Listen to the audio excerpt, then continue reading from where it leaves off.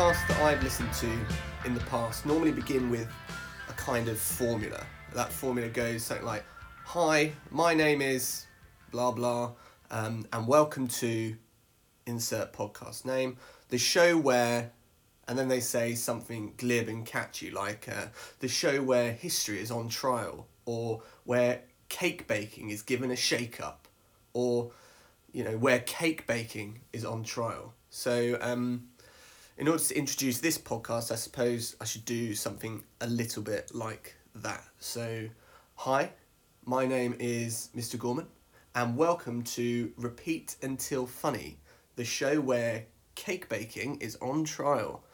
But really, the actual concept of this podcast is, I think I can best explain it in relation to two ideas. The first is the concept that was outlined far more eloquently than I could by the essayist George Santayana, who said that history has lessons to teach us, fundamentally, and those that refuse to learn those lessons are doomed to repeat them. The same way that if we never learnt that the oven is hot or crocodiles bite, then we'd constantly be burning our hands and getting eaten by crocodiles.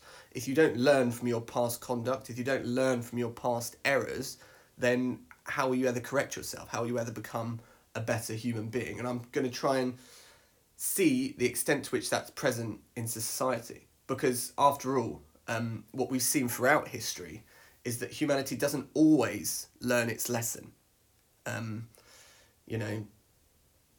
After all, how could we forget the hand burning of 1673 or the Great Crocodile Massacre of 1248? These things repeat. We do not always learn our mistakes.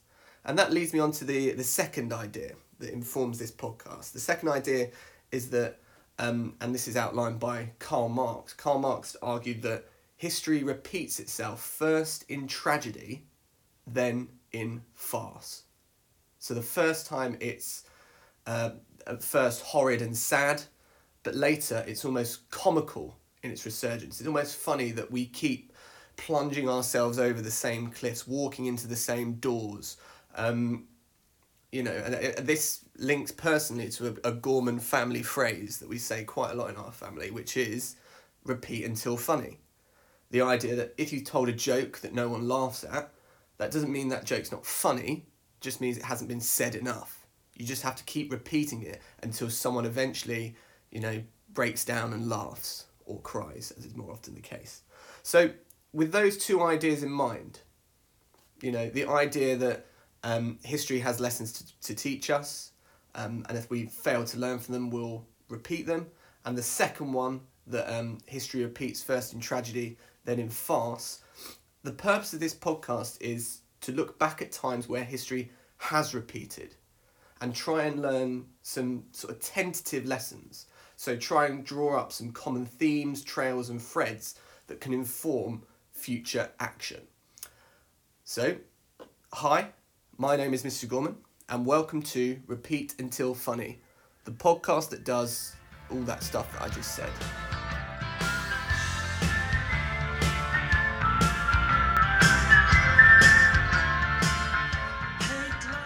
Before we start looking at specific examples of pandemics, I think it's important to define exactly what a pandemic is. A pandemic is an illness or a disease that spreads all around the world. It happens across different countries. Contrast this to an epidemic, which happens in one country. A good tip that I read to remember the difference between those two is pandemic begins with a P. Passport also begins with a P. Both of them enable you to travel around the world, or both do travel around the world, I suppose. And it's important to say that human life has been punctuated by pandemics, and these pandemics have mainly been full stops, in the sense that they've had a massive effect on human life. They've killed a huge number of people over the centuries. In the modern era, so the era we live in, late 20th century and the 21st century, pandemics had been almost uniquely rare due to both technological and scientific advances, as well as greater health and immunity of populations. We live in the healthiest society there's ever been, even though there's a huge rise in obesity and things like that. The medical care and the technology we have to look after ourselves has extended our lifespans way beyond what was expected from our ancestors. However, with the current situation, the sort of coronavirus, COVID-19 situation, it's vitally important that we look back at prior examples.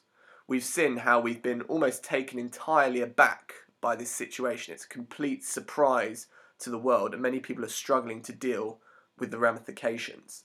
And there's been a lot of people saying, and I've heard this quite a lot, people say that it's unprecedented, the situation we're currently in, as in there's been no prior examples.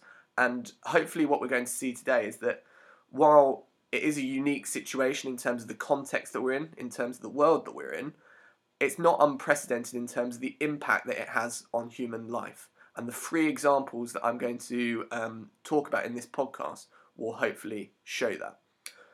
Before I go on to those 3 examples, I just want to say a quick disclaimer, and this may come as a surprise to you. I am not an expert in epidemiology or any sort of science or any sort of disease. So any statements I make related to those things, please be prepared for them to be wrong, or at least so oversimplified as being somewhat worthless. What I will try and focus on, with that in mind, is the historical side of things. On that point, it's important to say that I've selected 3 examples here. I've selected the Black Death, the Great Plague, and the flu pandemic of 1918. And I just want to take you through very quickly the rationale for that selection, because after all, history is a huge painting. I could have picked almost any corner of that painting. There's thousands of examples of pandemics around the world, some of which are perhaps more comparable with the current situation. The reason and the rationale for those selections are threefold. The first is their uniqueness as events, in the sense that they stand out in the public memory, in the sense that they're so different from what's gone before and what's come after. The second, and in link to that, is its familiarity, in the sense that these events are somewhat familiar to people. Lots of people have heard of the Black Death, lots of people have heard of the Great Plague, lots of people have heard of the 1918 flu, so hopefully they have a degree of familiarity to them. And finally, my final rationale for their selection is their significance for the Western world, their significance particularly for English people and the impact that they had in those quarters. So hopefully that makes a bit of sense. I've told you I'm not a scientist, I'm not an expert in diseases, but I have given you my rationale for exactly what we're going to be looking at. So let's start at the beginning. Historical precedent number 1, the Black Death. All the citizens did little else except to carry dead bodies to be buried. At every church they dug deep pits down to the water table, and thus those who were poor, who died during the night, were bundled up quickly and thrown into the pit. In the morning, when a large number of bodies were found in the pit, they took some earth and shovelled it down on top of them, and later others were placed on top of them, and then another layer of earth, just as one makes lasagna with layers of pasta and cheese. These are the words of the Florentine chronicler during the Black Death, describing this perversely evocative, almost lasagna of death, this situation where so many people are dying that there simply isn't enough room for them to be buried, that they must be buried one on top of each other. The Black Death is by far the most devastating pandemic the world has ever seen. Lots of you may know little bits of background about the Black Death. Just to recap very quickly, it was caused by a bacteria called Yersinia pestis, and it was a bubonic plague, given its name because of the buboes that would swell on the skin, these huge sort of pustules, black pustules, which would swell to the size of apples in many cases, and were a marker of this terrible, deadly disease. The spread of it, most scientists argue, and let me just clarify, I am not a scientist or a epidemiologist or any sort of expert in diseases. I am a historian, and a humble historian at that. But I do have access to Google. These very same scientists on Google argue that it spread through the fleas that were carried on rats. They held this bacteria, Yersinia pestis, and once they'd killed the rats, they would then go and look for a new host, and that very unfortunate new host was the human race. Again, we talked about the buboes. It's very different to a sort of airborne contagious disease, one spread through kind of coughs and sneezes. These tend to be transmitted through droplets, and they tend to thrive, things like the common cold and the flu, they tend to thrive in cold weather, and hot weather often sort of wipes them out. Plague was very different. Plague actually thrived under hot conditions, and as a consequence, many, many more people died than would be usual in a pandemic. The infection itself took about 3 to 5 days to incubate in people before they fall ill. It's then another 3 to 5 days before, at this time, 80% of the cases, the victims would die. So a huge mortality rate. Researchers generally agree that the Black Death swept away about 20 to 30% of Europe's population. A huge number of the world's population as a whole devastated as a result. Some cities, some towns, 50% of their entire population wiped away.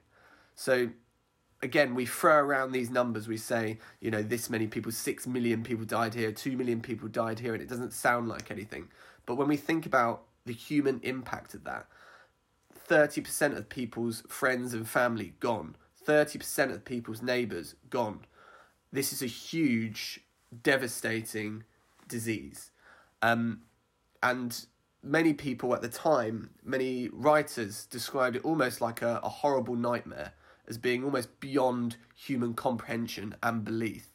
The Renaissance poet Petrarch said, "O happy posterity, who will not experience such abysmal woe and look back upon our testimony as a fable." This idea that those in the future will look back and not really understand the sheer horror of it. That was the kind of attitudes that affected the plague during the time of the Black Death and subsequent plagues as described by Petrarch. But as historians, we have to believe it. We can't pretend that these things didn't happen. And that's the point, that we're going to try and learn the lesson by looking at the ways that people responded to this pandemic. The first thing, there were measures in place to stop the spread around the world. One of the biggest spreaders was through trade links. Different countries trading with each other, goods and services, people spreading the disease that way, via perhaps the fleas that they have on them or the rats that are on board. All these ways increase the spread. The countries that escaped the Black Death, so didn't have many cases or no cases at all, places like Iceland and Finland, did so because they had little contact with the outside world. So even in the medieval era, the world was very interconnected. Other countries trading and spreading their ideas and goods and diseases with others. Some of the steps that countries took in order to stop this spread were quite similar to measures which we would have in place today. So Venice, for example, in Italy, which was a city-state at this point, it wasn't a country, Venice began the practice of isolating ships until it could be determined that no one on board was sick. Now, I want you to brace yourself here for a fun fact. There is a massive fun fact coming up. So the holding periods of this isolating ships started at 30 days. That's their initial measure. But they determined that wasn't enough, and the wait lengthened to 40 days. Or, as it's said in Italian, 40 giorni. I'm pretty sure that's an authentic Italian accent. So 40 giorni. Quarantine. So have a think. So while unofficial isolation measures have been used in the past, the Venetian guidelines, so these guidelines for saying 40 days ships must be isolated, provides us with the word quarantine. Quarantine meaning 40, I think. So fun fact, I hope you brace yourself. The second response, so that was a measure to stop it spreading globally. The second response, medical. So at this time, the dominant theory was that diseases were spread by something called miasma. Miasma being the air, so bad smells, bad scents, bad air in essence.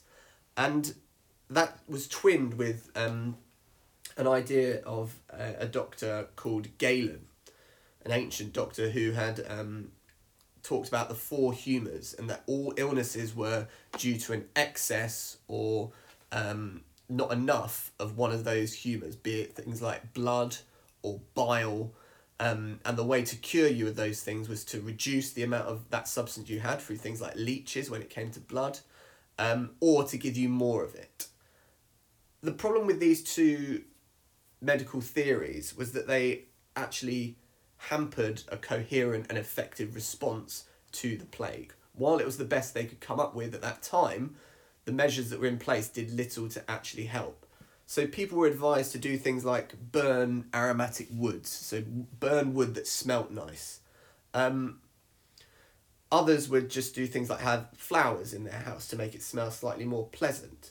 And they often carried around with them packets of herbs, of scents, which they could put to their nose should anyone come round who was particularly smelly. What's interesting about this is who has advised them to do this? Who has advised them to follow this idea of miasma and to carry around nice smelling things in order to counteract the bad smells that supposedly bring the plague? Is it the government? Is it the church? Is it each other? Where do these ideas come from? If we look at the church, and this in many ways is one of the clearest responses we can see, the response of the people in relation to the church. Because what most people do during this time of crisis is they turn to religion, as they're seeing their neighbours die, as they're seeing huge issues arise because of the numbers of death, as they're seeing these lasagnas of death build up in their neighbourhoods as bodies can't be buried. They look to the church for a cure. And they pray that God will end this great disease, this great pestilence. And these religious reactions took two extreme forms. The first is the rise of the flagellants. The flagellants are a really interesting group. They believed that the Black Death was the punishment of God and took it upon themselves to try and sort of please God in order for him to take it away. What they did in order to plead with God and to show that they were sorry for the sins of humanity that had brought upon them this plague is they marched barefoot through the cities and streets and towns of Europe, whipping themselves with sticks with spiked tails. So they would whip their backs as hard as they could until they bled, until the skin peeled off, as a demonstration of how sorry they were to God, to try and prove that they were so sorry that God should take this away. So that is the flagellants. The second response, or the extreme religious reaction to the Black Death, was the persecution of Jews. Now, any historian will know when they look back in history that the Jewish do not have a pleasant ride. They are persecuted throughout history, and during the Black Death, it is no different. Many individuals in society came to believe that Jews were poisoning the wells and causing the Black Death. Now, this myth, because it was a total myth, there's no evidential basis for that statement. This myth came from the fact that during this time, Jewish people tend to live apart from Christians in separate quarters. So separate parts of the city or separate towns in and of themselves were just for Jewish people.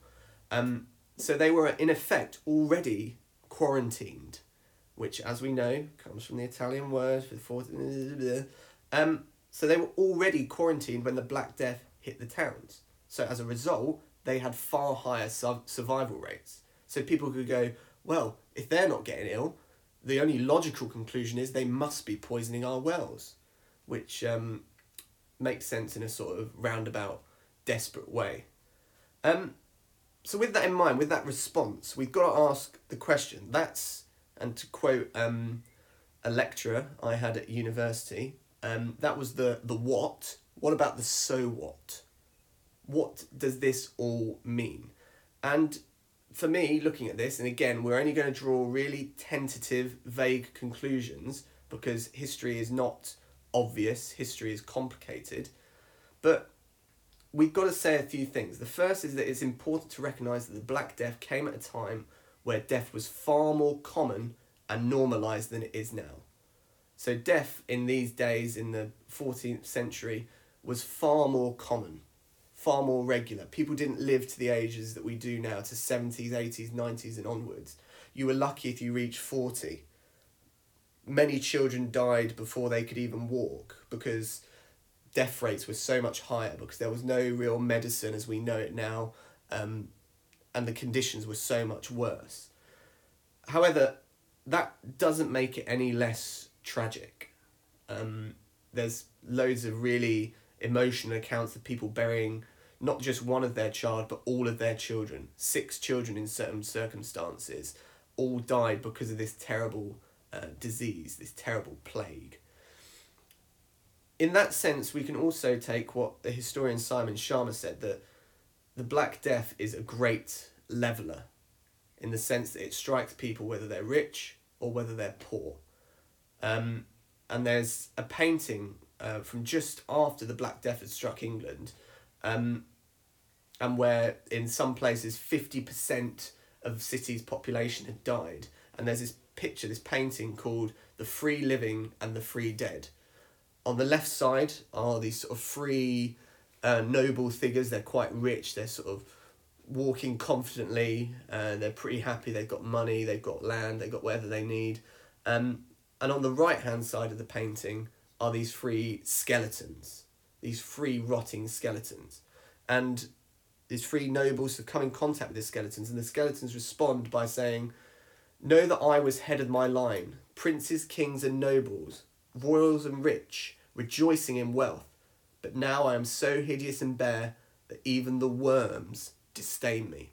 This idea that it doesn't matter who you are, if you're rich, if you're poor, whatever religion, you can be struck by the Black Death.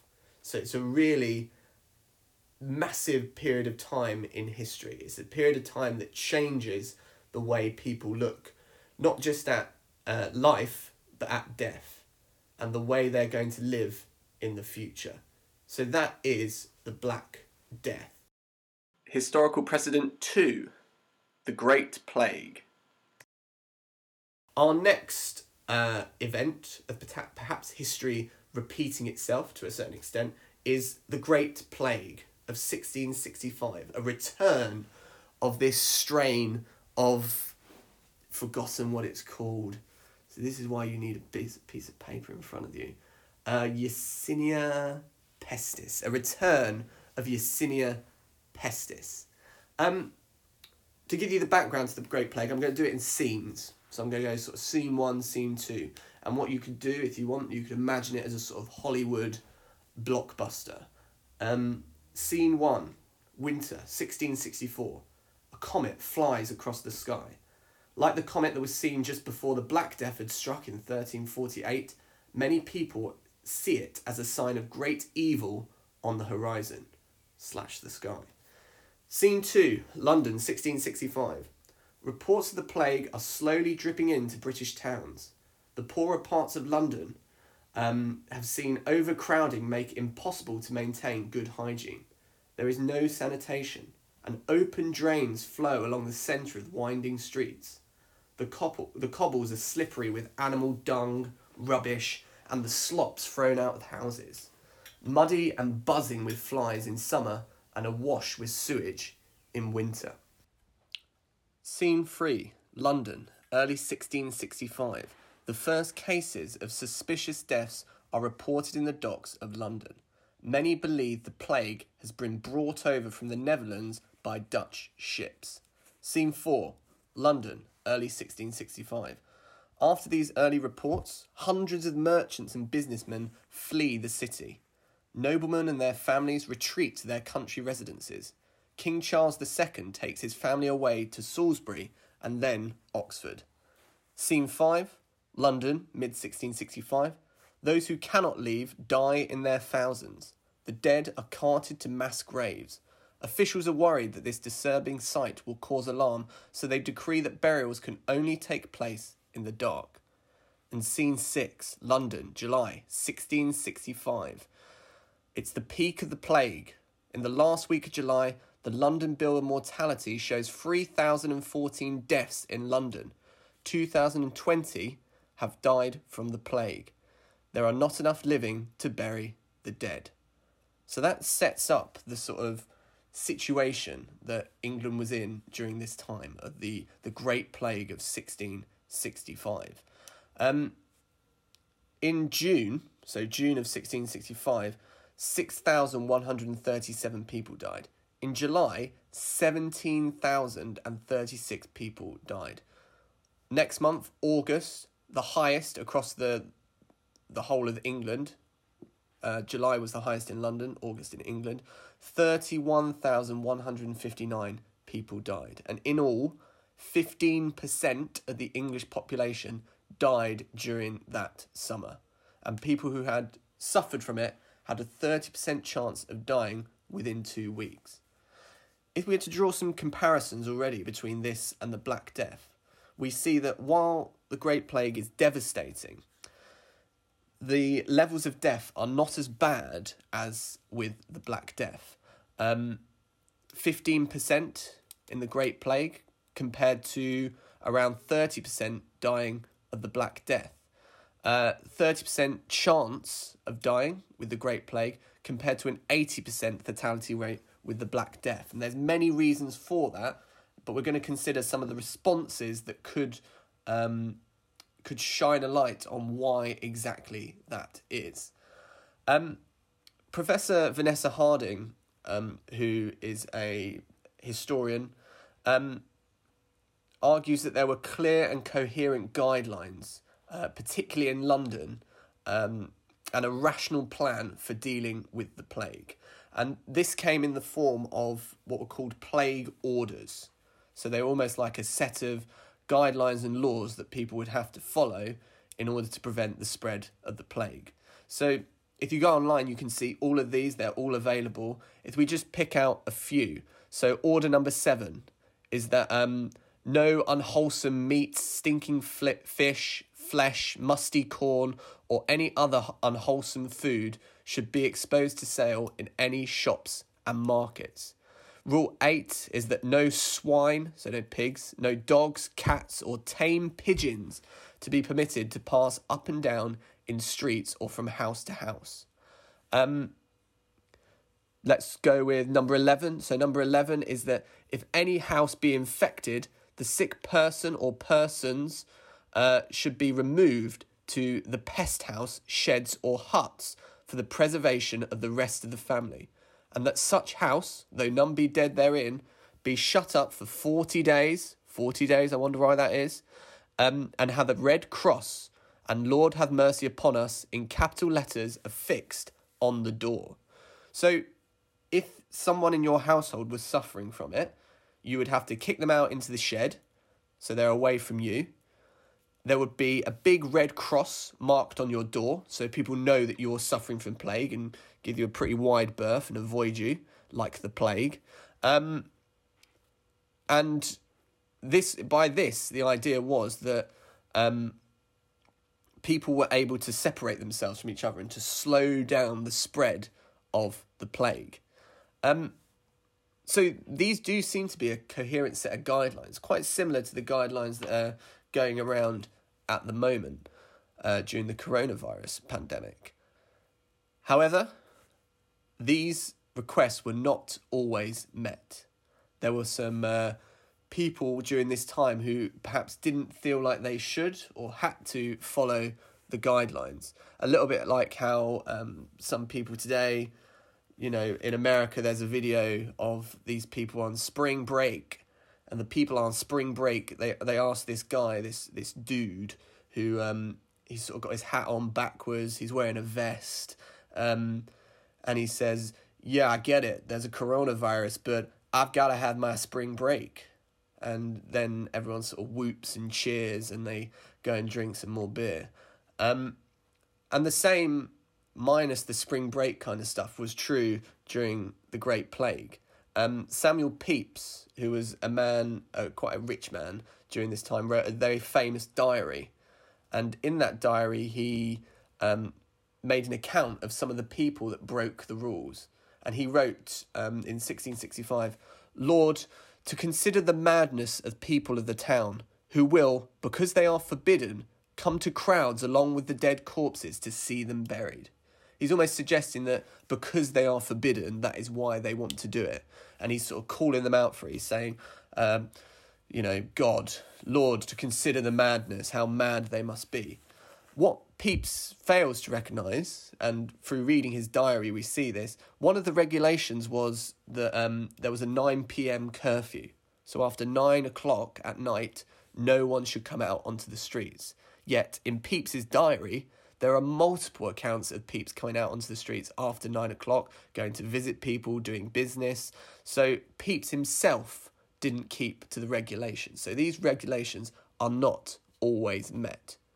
So alongside this strategic and coherent approach, which clearly did have an impact in reducing the spread, compared to what had gone previously, this was a relative success, even though it was a huge level of deaths.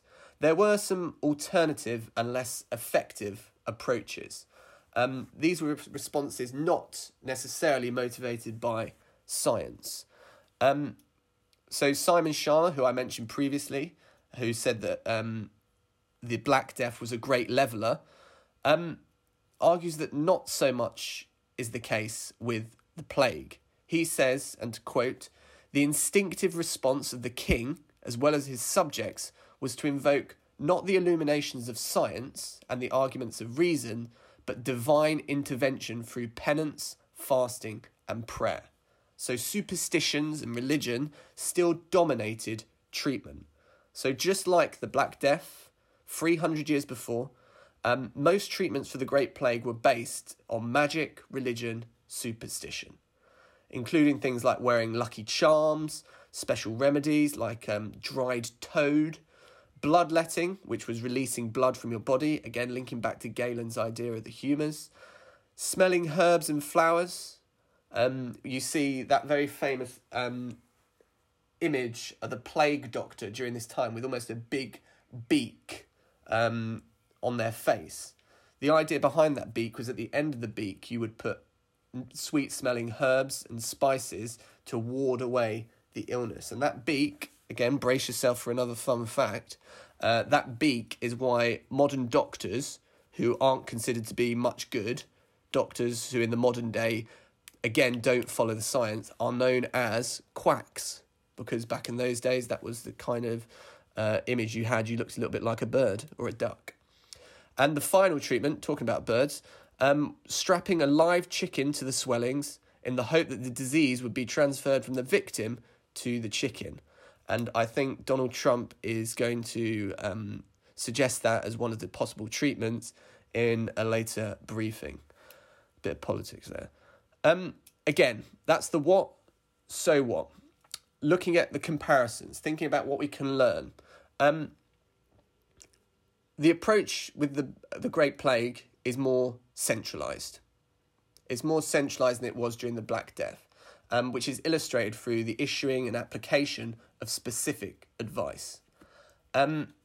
However, there is some lying about the extent, because it's been centralised and because the government has taken some sort of responsibility for protecting people. There are cases where people lie about how many people have actually died. So again, from the diaries of Samuel Pepys, he said, "I met with Hadley, who was an administrator in his area, who, upon my asking how the plague goes, he told me it increases much, and much in our parish, our area.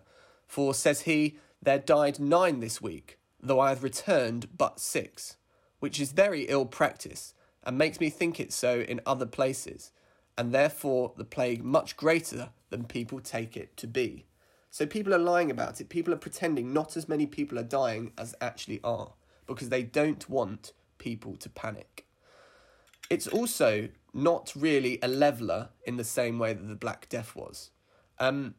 Those who could, so people like doctors, lawyers, merchants, the rich, fled big cities like London. They went into the country to try and protect themselves. They had extra houses which they could return to and live.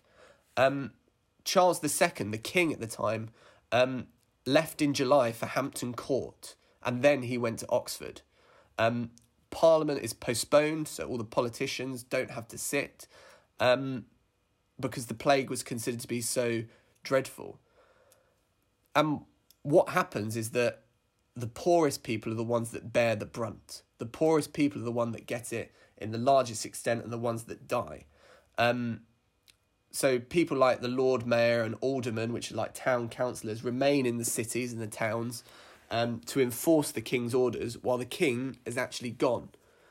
And the poorest people obviously remain in London with the rats and with the disease and with the sewage, and with those people who had already got the plague. So in many ways, it is something that overwhelmingly affects the poor rather than the rich. The rich have the potential to escape, the poor do not.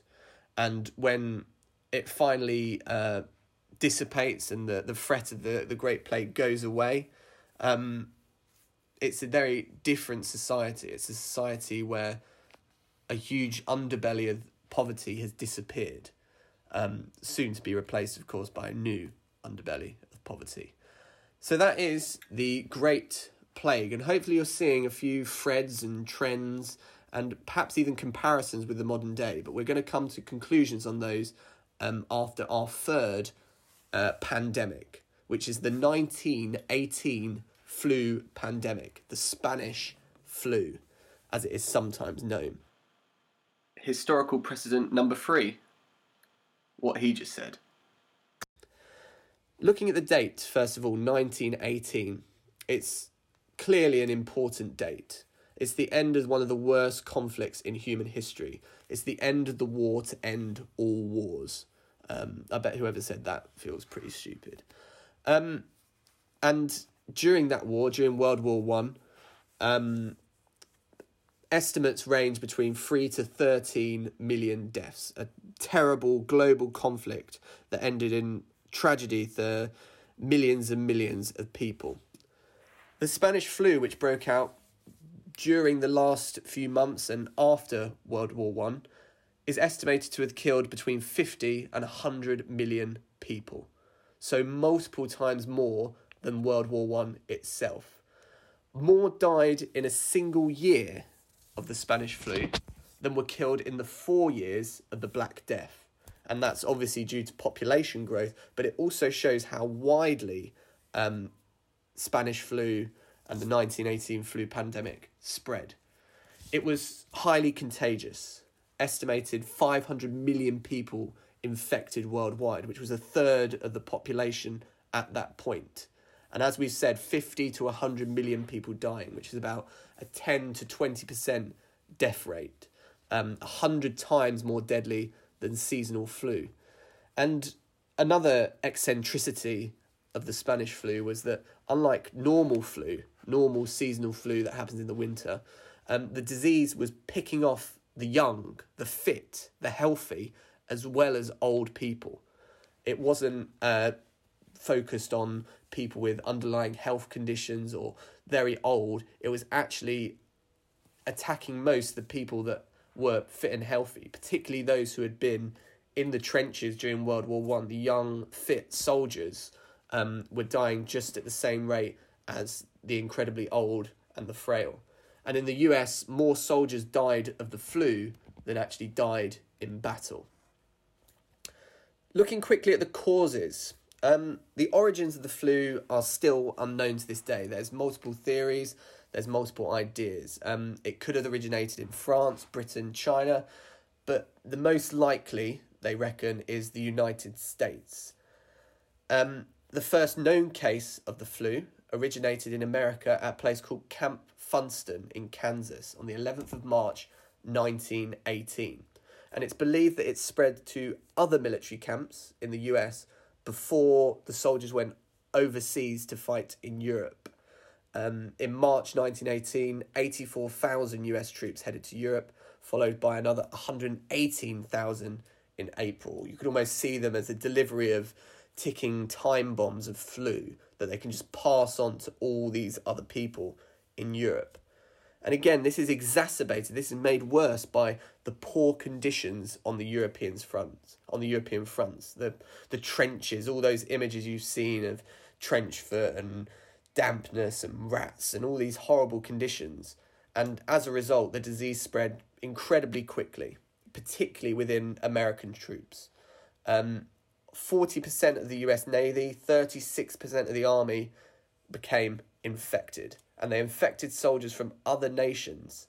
And even when the war finishes, of course, these soldiers go home, they might be slightly ill or they might be just carrying the disease, and they spread it quickly through places like Europe and Asia. So it's a huge spread. And we see with things like the conditions of the trenches, it's almost like a return to the conditions of the Black Death. Unsanitary, unclean, wet, dank conditions. So how do governments respond? And thinking about time periods here, because we've looked at two previous responses.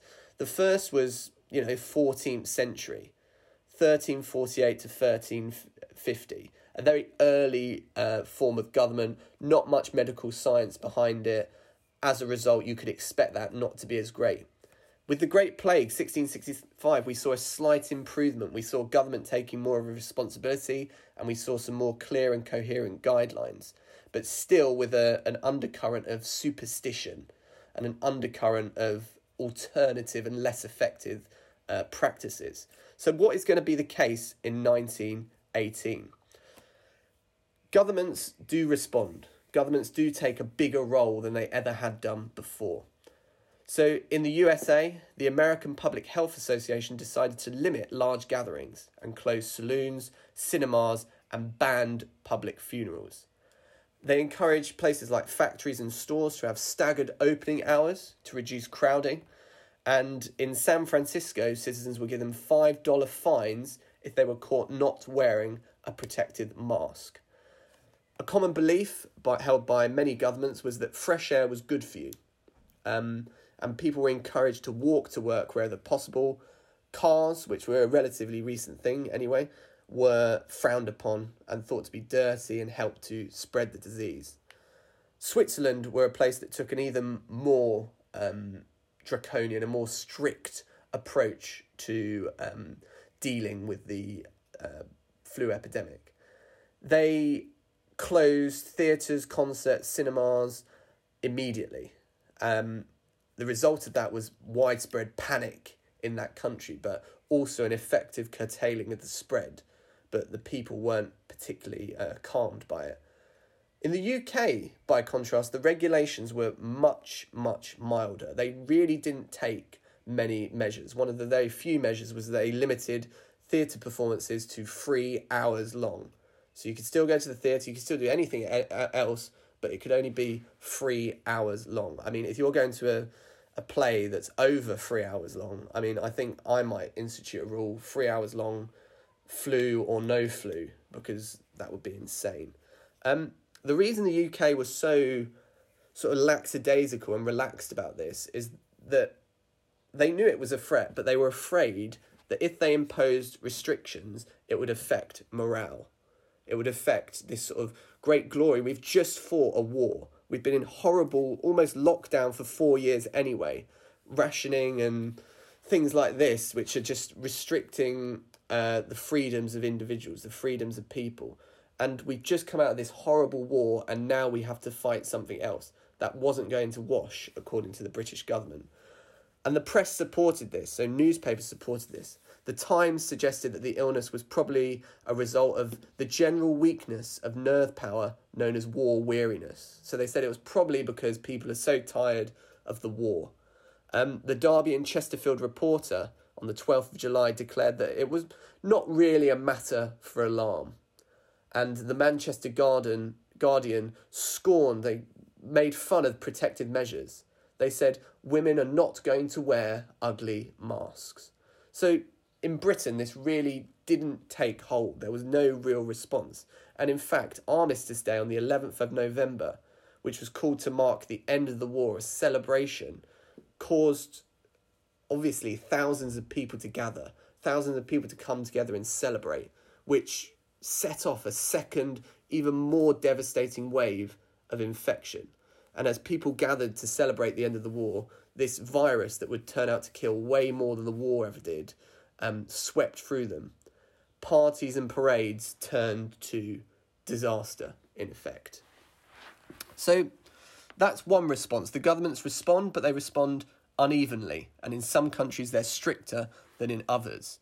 There is also an undercurrent of xenophobia, of hatred for foreigners, particularly with the Spanish being blamed. So Spain is one of the countries hardest hit by the flu, and it even affects the Spanish king, Alfonso XIII. I mean, they've had a lot of Alfonsos, clearly, and he became gravely ill. You know, it was touch and go whether it would be Alfonso XIII for very much longer. And it's interesting because the disease doesn't actually start in Spain. We've already said it's more likely that it started in America than anywhere else. But it's called the Spanish flu. To this day, people refer to it as the Spanish flu. The reason for that is because the first media coverage about the pandemic came from the country. The first media coverage of the flu came from Spain. So people associated it with that country. Everywhere else, because it was World War I, was sort of in a propaganda mode where they were all trying to carefully manage what they said to the public. They don't want to say there's a massive flu going on here because everyone will get devastated. They want to say we're doing brilliantly in the war, keep your hopes up, stay positive, and all of this stuff. But because Spain are a neutral country in World War I, and they don't have these media blackouts, they report on it honestly, and as a result, they're sort of tarred with the brush of being the cause. And in Britain, media coverage attacks the Spanish. And people become very hateful towards the Spanish. They suggest that the flu was caused by microbes travelling in Spanish dust over the English Channel. There's this idea that the Spanish are totally to blame for this awful, terrible disease, which is clearly not the case when we look at the evidence. So that's the Spanish flu. Doesn't kill in the same percentages as in like a proportion of the population as the Black Death and the Great Plague. But I think it's a good source of comparison because we can see how the government response has developed. And this brings us to our sort of concluding thoughts. Yeah, concluding thoughts. I'm not quite sure what the function of these little interjections are, but here are the concluding thoughts anyway. The lessons that we have learnt from history. The first thing to stress is that history is complicated and it can't be viewed as a simple repository for solutions. Like, if we've got a problem, we can't just go, well, this happened in exactly the same way in 1682, so we can look at that and find out what we need to do. That's just quite simply not the case. Simple solutions to complex problems are desirable, but they're almost never effective. We can't simply go back in history and see what was right, what was wrong. What we need to do is identify threads and themes that run through history. Mark Twain, the author, said, maybe it's not right to say history repeats, but it does rhyme. It comes back in a similar way And through identifying these threads and themes, we can make some very tentative conclusions based upon them. So my tentative conclusion is this, that the biggest factor in controlling a pandemic appears to be scientific and medical advances.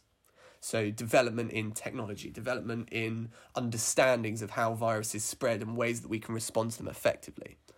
However, a key component of effective response to a pandemic is the attitude and approach of the wider population. Now, having looked through these examples, the Black Death, the Great Plague, the Spanish flu, unfortunately we've seen that during periods of time where death is rife, worry is prevalent, and the soothing regularity of routines is shaken, people and governments historically react irrationally. So we've seen in the Black Death the blaming of the Jews when they clearly had nothing to do with it, the flagellation, whipping yourself on the back when it wasn't something brought on by God. We've got things like the madness of the crowds during the Great Plague, as outlined by Samuel Pepys. People breaking the laws just because they simply want to, because they're so cynical or sceptical of what's actually happening. And then, of course, the blaming the Spanish for the Spanish flu. And again, this speaks to what I've just said about not wanting to seek a simple solution to complex problems. The simple solution is always the conspiracy theory, the bigotry, the xenophobia.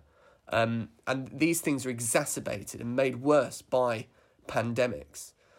A simple solution to a complex problem causes more issues than it solves. The importance then is for, it seems, a coherent and quick response underpinned or not undermined rather by division and calls the more simple solution. Things like religion and mysticism, which were favoured during the plagues. The question remains is, how important is the state of the nation? How important are things like morale and the positivity of people?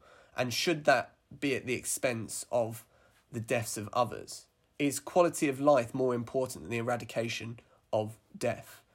And at this point, I'm going to refuse to make any wider statements about coronavirus in the modern day, because I think there's areas here that you can make your own conclusions on. Maybe a very tentative one would be this idea of simple solutions to complex problems, the prevalence of conspiracy theories, the idea of 5G being one of the main causes of the spread of coronavirus, which has absolutely zero scientific backing. But people like to latch onto those things because it's easy and it's quick. And, you know, rather than having to be in lockdown or suffer through difficult decisions or trust governments and do certain things that change our life, if we just knock down the 5G towers, that's problem solved. It gives us someone to hate, the same way that the English had the Spanish to hate during the Spanish flu, the same way that people during the Black Death blamed it on the Jews. All of these things are easy solutions to a complicated problem. And hopefully what you've seen in this episode and what you're going to see in future episodes is that that's simply not the case. And we need to learn from the complexity of history rather than simply continue to make the same mistake of applying simple solutions to complex problems. So to finish off, I thought I'd do a quick quiz to... quick quiz section. Sorry, almost forgot. To see if you were listening, to see if you've learned anything, or if indeed you wanted to learn anything. You might not have wanted to learn anything, and that's fine. 5 questions, and I will give you the answers to these 5 questions in the next episode. So question 1. What was a flagellant? What was a flagellant? Question 2. Which religious group did many blame for the Black Death? 3. Where does the word quarantine come from? Fun fact. 4. How did the rich in Britain respond to the Great Plague? And 5. Where did the Spanish flu originate from? There's a few answers. I will accept almost all of them. That brings us, thankfully, to the end of this podcast. Repeat until funny. We had a lot of repeating, perhaps not much funny. And the next episode is going to be on populist presidents. So the idea, not mentioning any names, but a certain orange wig-wearing individual who recommends rubbing chicken on your face to cure the plague. The idea that this has never happened before. We've never had a leader like this before. And I'm going to question whether that's true, looking back at figures like Ronald Reagan, who was, of course, an actor before he became president, and thinking about what lessons we can learn from looking back at history and of popular presidents. So, thanks for listening. This has been Repeat Until Funny, where cake baking is on trial. Bye.